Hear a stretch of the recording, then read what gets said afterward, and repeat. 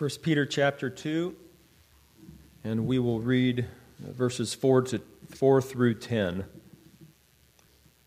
As you come to him, the living stone, rejected by men, but chosen by God and precious to him, you also, like living stones, are being built into a spiritual house to be a holy priesthood, offering spiritual sacrifices acceptable to God through Jesus Christ. For in the Scripture it says, "See, I lay a stone in Zion, a chosen and precious cornerstone, and the one who trusts in him will never be put to shame." Amen. Now to you who believe, this stone is precious, but to those who do not believe, the stone the builders rejected has become the capstone, and the stone that causes men to stumble, and a rock that makes them fall. They stumble because they disobey the message, which is also what they were destined for. But you are a chosen people, a royal priesthood, a holy nation, a people belonging to God, that you may declare the praises of him who called you out of darkness into his wonderful light. Once you were not a people, but now you are the people of God. Once you had not received mercy, but now you have received mercy. Brother, come and preach to us. It's really a pleasure to be with you this morning. To see you again. Last time it was 9 years ago. Many things happened to many of you, but the Lord is faithful, and it's always good to be here and to see you, and new faces and old faces. I've met several times in the past. Many of you have a garden. Well, of course, sorry for my English.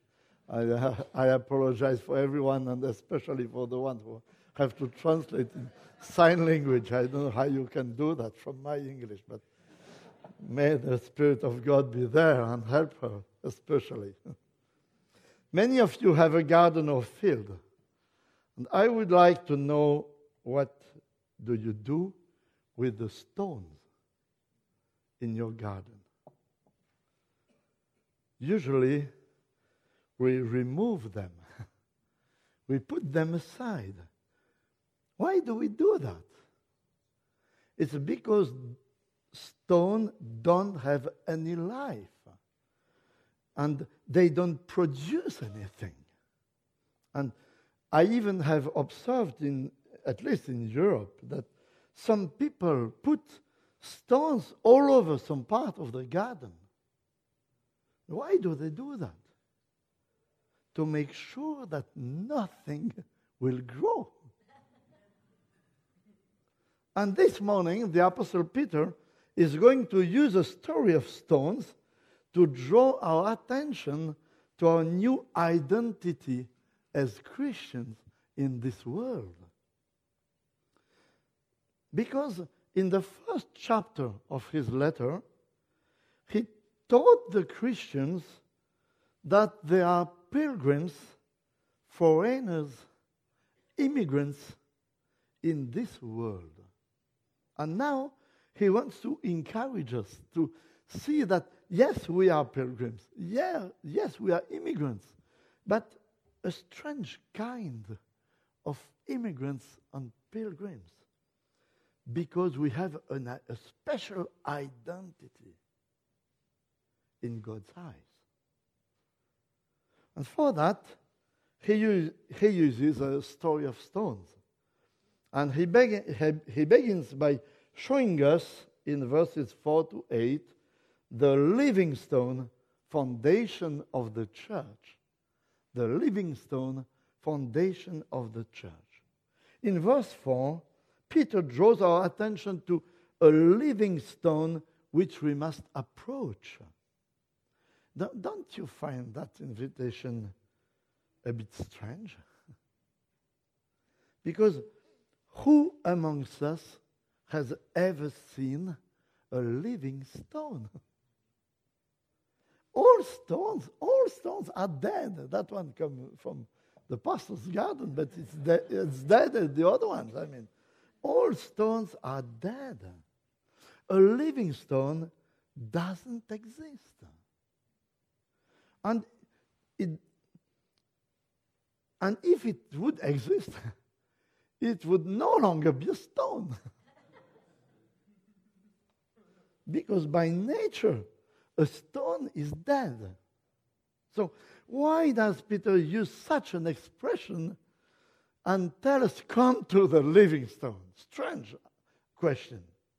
Because this expression comes from the Old Testament, which repeatedly announced the coming of salvation by means of a stone, a special stone. Isaiah 28:16. Therefore, thus saith the Lord God, behold, I lay in Zion a stone for the foundation of Zion, a tried stone, a precious cornerstone, a sure foundation. Whoever believes will not act hastily. Psalm 118, 22-23. The stone which the builders rejected has become the chief cornerstone. This was the Lord's doing. It's marvelous in our eyes. And who is all this about? Peter understood it. This is why in Acts chapter 4, verses 11 and 12, he can say to the Pharisees, he, Jesus, is the stone which was rejected by you builders, which has become the chief cornerstone. Nor is there salvation in any other, for there is no other name under heaven given among men by which we must be saved.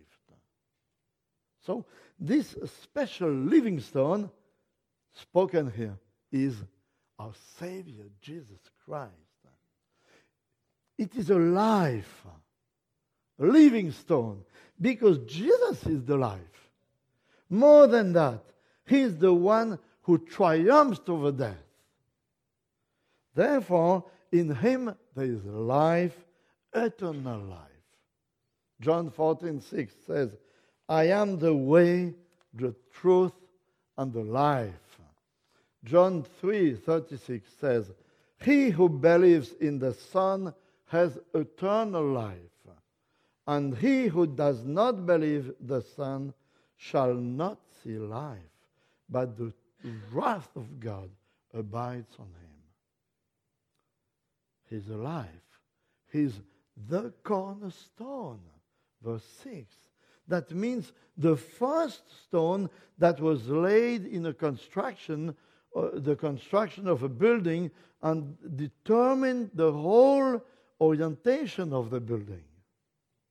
And Jesus is this stone, because the whole people of God, the whole church, is founded on Jesus Christ alone. This is why Paul says in Ephesians 2:19-20, now therefore you are no longer strangers and foreigners, but fellow citizens with the saints and members of the household of God, having been built on the foundation of the apostles and prophets, Jesus Christ himself being the chief cornerstone. It is a chosen and precious stone, still in verse 6, because Christ is the beloved Son of God, the most precious thing the Father had. And he chooses to give him for our salvation. So Christ is the foundation of our faith, and he's also the foundation of the church, as Peter understood in Matthew 16:18. Because what did say Jesus when Peter said to him, you are the Christ, the Son of the living God? Jesus answered that he would build his church on this stone, this confession of faith.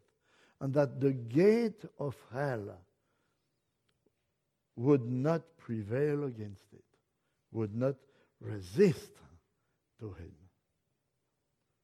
That is why there is no other way that can lead you, that can lead us to God. No other way that to get eternal life, because Christ alone is the living stone, the cornerstone through which we can receive life and be reconciled to God. And this is what Peter teaches us now by showing us who we are as Christians. We've seen the living stone foundation of the church. Now the second point, and there will be a third later, but the second point, the living stones, plural, members of the church. In these verses, Peter teaches us that as far as our present and eternal identity is concerned, everything is connected to what we do of Jesus, the living stone. That is why the apostle starts in verse 4 with, "Come to him." And this expression is a term that refers to the way the Jews would approach God in the worship in the Old Testament. So the true members of the church, I should not mistake, the true members of the church are those who come to Jesus Christ as the Jews approach God in the Old Testament. They came to him through the sacrifice, through the blood that was shed, in an act of dependence of God, conscious of their guilt. And Peter tells us that Jesus Christ, as the living stone, gives life to all those who approach him this way. And what happens when they come to him the right way? These dead stones that we are become living stones in their turn. That's what he said in verse 5. Verse 5. You also, like living stones, are being built into a spiritual house to be a holy priesthood.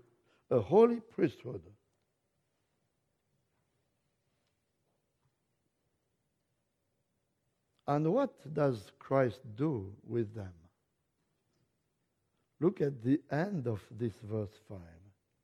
He built them up to form a spiritual house, a holy priesthood that offers spiritual victims pleasing to God through Jesus Christ.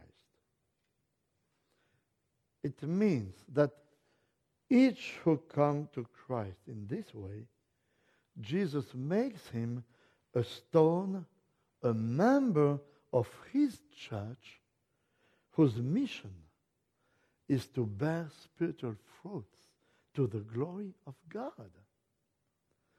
Spiritual fruit by being transformed in your life, but spiritual fruit too by spreading the gospel around you and seeing people like spiritual stones coming to him.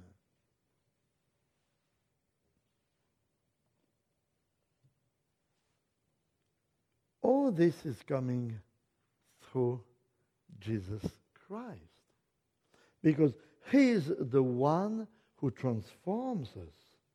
And note that Jesus uses stones to build his house and not bricks.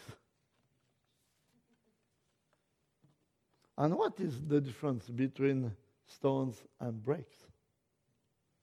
It is that bricks are all the same. And it's quite easy to put them one beside the other. But stones are all different. And no two stones were the same. And to make them fit together correctly, it requires a lot of cutting and adjusting. And that's exactly what Christ does in his church, doesn't it? He puts us in the church next to people who have corners that rub against our corners and hurt. It harms. Why does it hurt? Because this is the way we grow in our likeness to Jesus Christ. We become more pleasing to God through this hard and difficult work of I don't know how you say that, but you understand what I mean. One against the other. So don't be surprised that the life in the church is not as easy as you wish. Don't be surprised that the other Christians are so different than you are. Because it's the normal way God uses to make us more like Jesus. And if you have not yet come to Christ with this attitude of dependence that I just described, come to him now. For this is how you will become a genuine living stone, a member of Christ's church. This is how you will get eternal life and escape the dramatic issue of those who reject him. For look at what happens to those who reject the living stone. This is written in verse 7 and 8. Now to you who believe, this stone is precious, but to those who do not believe, the stone the builders rejected has become a capstone and a stone that causes men to stumble and a rock that makes them fall. They stumble because they disobey the message, which is also what they were destined for.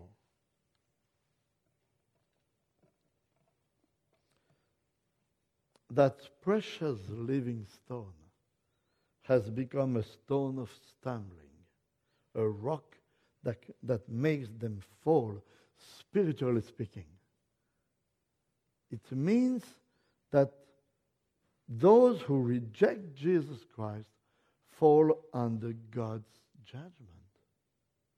And probably that Peter is thinking firstly of the nation of Israel that had rejected Jesus Christ and fall under God's judgment according to the eternal plan of God. But it's true of every one of us.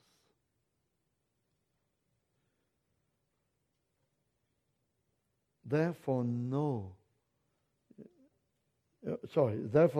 to know what is your eternal destiny this morning, the only question you have to ask of yourself is, what did I do with this living stone? Did I consider it like a dead stone? Did I reject it? Or did I embrace it? And I beg you, don't stay in the dark about this. That's the more important question of all your life. If you don't know where you stand, go and see your pastor, see a mature Christian, and talk to him, because your eternal destiny is at stake. Having portrayed the dramatic state of those who reject the living stone, Peter now returns to the living stones, and with more details in verse 9 and 10. And that's the last point of this preaching. The new identity of the living stones, members of the church. So far in his letter, Peter has told us that all Christians, having been elected by God, are already citizens of heaven. But as long as they are not yet in heaven, they are in this world strangers, immigrants. And this statute can bring very often hostility from the world and even trouble, discouragement in our life. We are citizens of heaven, but it's so hard in this life. Therefore, in order to encourage us, now Peter describes our new identity. He shows us how we are in God's eyes and how we should look at ourselves then in this present life.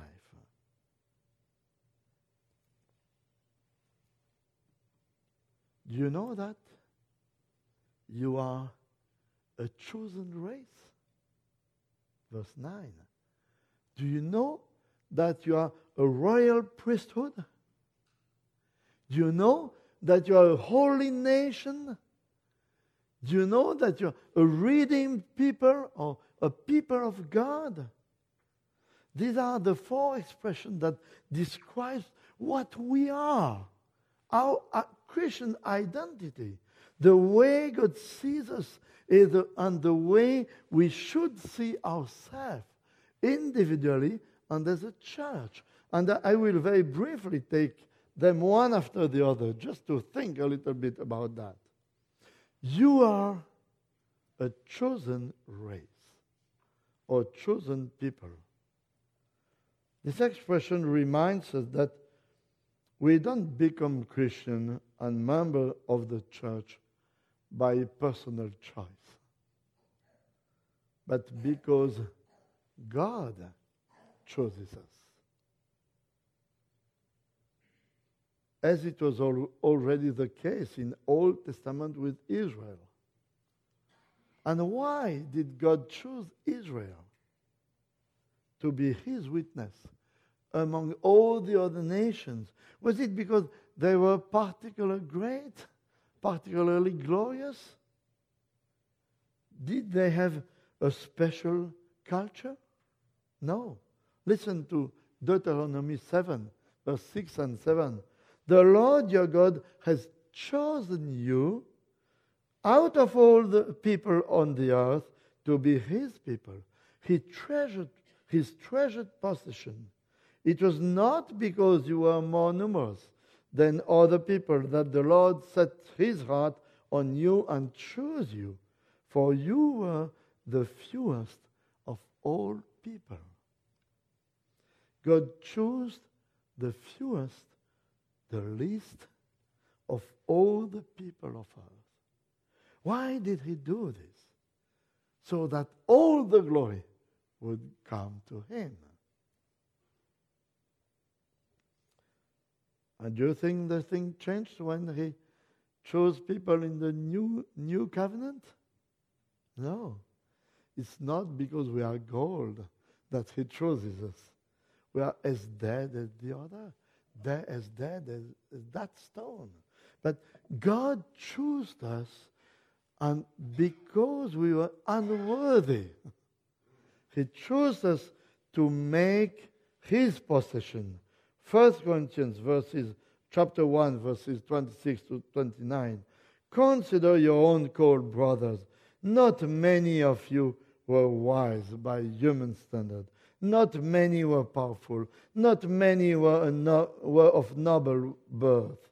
But God chose what is foolish in this world to shame the wise. God chose what is weak in the world to shame the strong. And God chose what is low and despised in the world, things that are not, to reduce to nothing things that are, so that no one might boast in the presence of God. So, dear brothers and sisters, if you are members of God's church today, you have no merit to show. For it's by grace that God has made you a new race. You see, this truth must have an impact on the way we live in this world. For if we have been chosen by pure grace, we should approach the other sinners, non-Christians, with humility and compassion. Because if God has not been gracious to us, we would still be like these stones, like them. So let your church be known as a people who welcome sinners with compassion, tenderness, and love to lead them to discover the freedom that we find in Jesus Christ, the living stone. A chosen race. You are a chosen race. You are, secondly, a royal priesthood. Maybe the term priesthood is a bit complicated, but it refers to the function of the priest who offered sacrifices in the Old Testament. In their function, they would represent God in front of man and represent man in front of God. They would be what we call a mediator. And what does Peter say here? That all those living stones, all those who have placed their faith in Christ, are now priests. That means that we all have a free access to God because we are united to God the mediator, His Son, Jesus Christ, who reconciled us to God. And this expression goes even further because it speaks of a royal priesthood. And I don't know if you know, but it was impossible, not allowed in Old Testament to be priest and king at the same time. All those who try to do that fall under God's judgment. This is what happened to King Saul, Saul, who wanted to offer the sacrifice. This is what happened to King Uzziah, who entered the temple and became a leper. But what does he say to us here? That in addition to being priests, we are kings. What an incredible news for foreigners and immigrants in this world. How are we kings? We are kings because Jesus Christ shares His kingship with us. For He is King of kings through His victory over sin, over the powers of this world, and over Satan. And as Christians, we already share His kingship. Even if we don't see it so much, it's a reality. Do you see how such a truth can keep us peaceful and joyful even when the world oppresses us and despises us? It is such a truth that should enable us to sing even in difficult situations, like Paul and Silas who were in chains in prison and who could sing the glory of the Lord. Chosen race. You are a royal priesthood. You are a holy nation. What constitutes a nation? It's an identity of nature. It's a central government. It's a constitution and laws to which we submit and identify ourselves. And when he uses the word holy here, it's probably to emphasize that the church is a special, unique, particular nation for God. A nation who has to become more like Christ. Is this not the case? Think about it. What brings us together today? Is it the color of our skin? Is it our age? Is it our nationality? Is it our taste? We were in John's house, around the table, 5 different nationalities, eating about the same food. A Kenyan, a Portuguese, a Belgian, an American, and a Swiss man. No, why were we there together? The only thing that really brings us together is Jesus Christ, our King. It's because we have come close to Him that we have come close to one another, and that we have become living stones. And this is what makes the church a unique, holy nation. So when you live in this world, when you are surrounded by people from different nations, don't forget the richness of this image. God wants to save people of all nations, all kind of people. That is why in the church there is no room for racism and segregation of any kind. So don't be afraid of your neighbor, strange foreign neighbor. Dare to talk to them about the gospel of Jesus Christ. Maybe one day he will be a living stone with you. And finally, a redeemed people. We could also translate that expression, God's own people, because the idea of redemption is that it refers at what happened in the Bible about slavery. It says that someone had to redeem us, to pay the price so that we would not be slave anymore, to free us from slavery. And this is exactly what God did, no? He sent His most precious Son to pay the price we couldn't pay, to free us from the hands of Satan, and to make living stones of us, to make a church, a building, a people, a nation, a royal priesthood of us.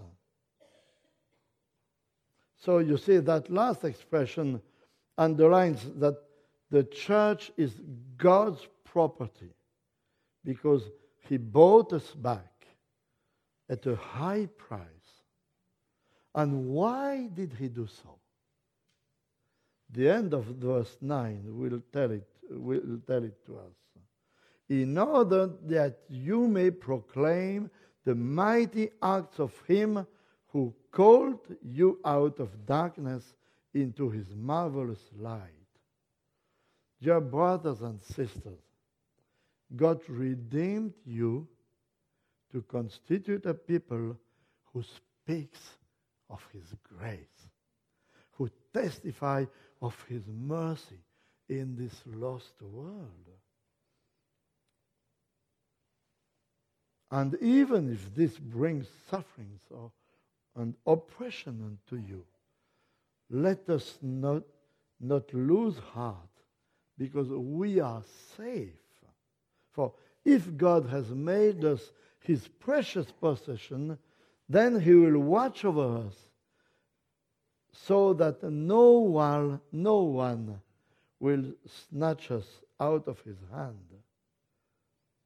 Therefore, next time you remove stones from your garden, think about the glorious news of the gospel.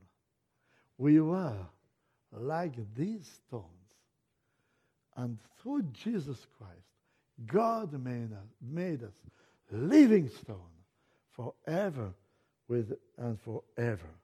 Amen.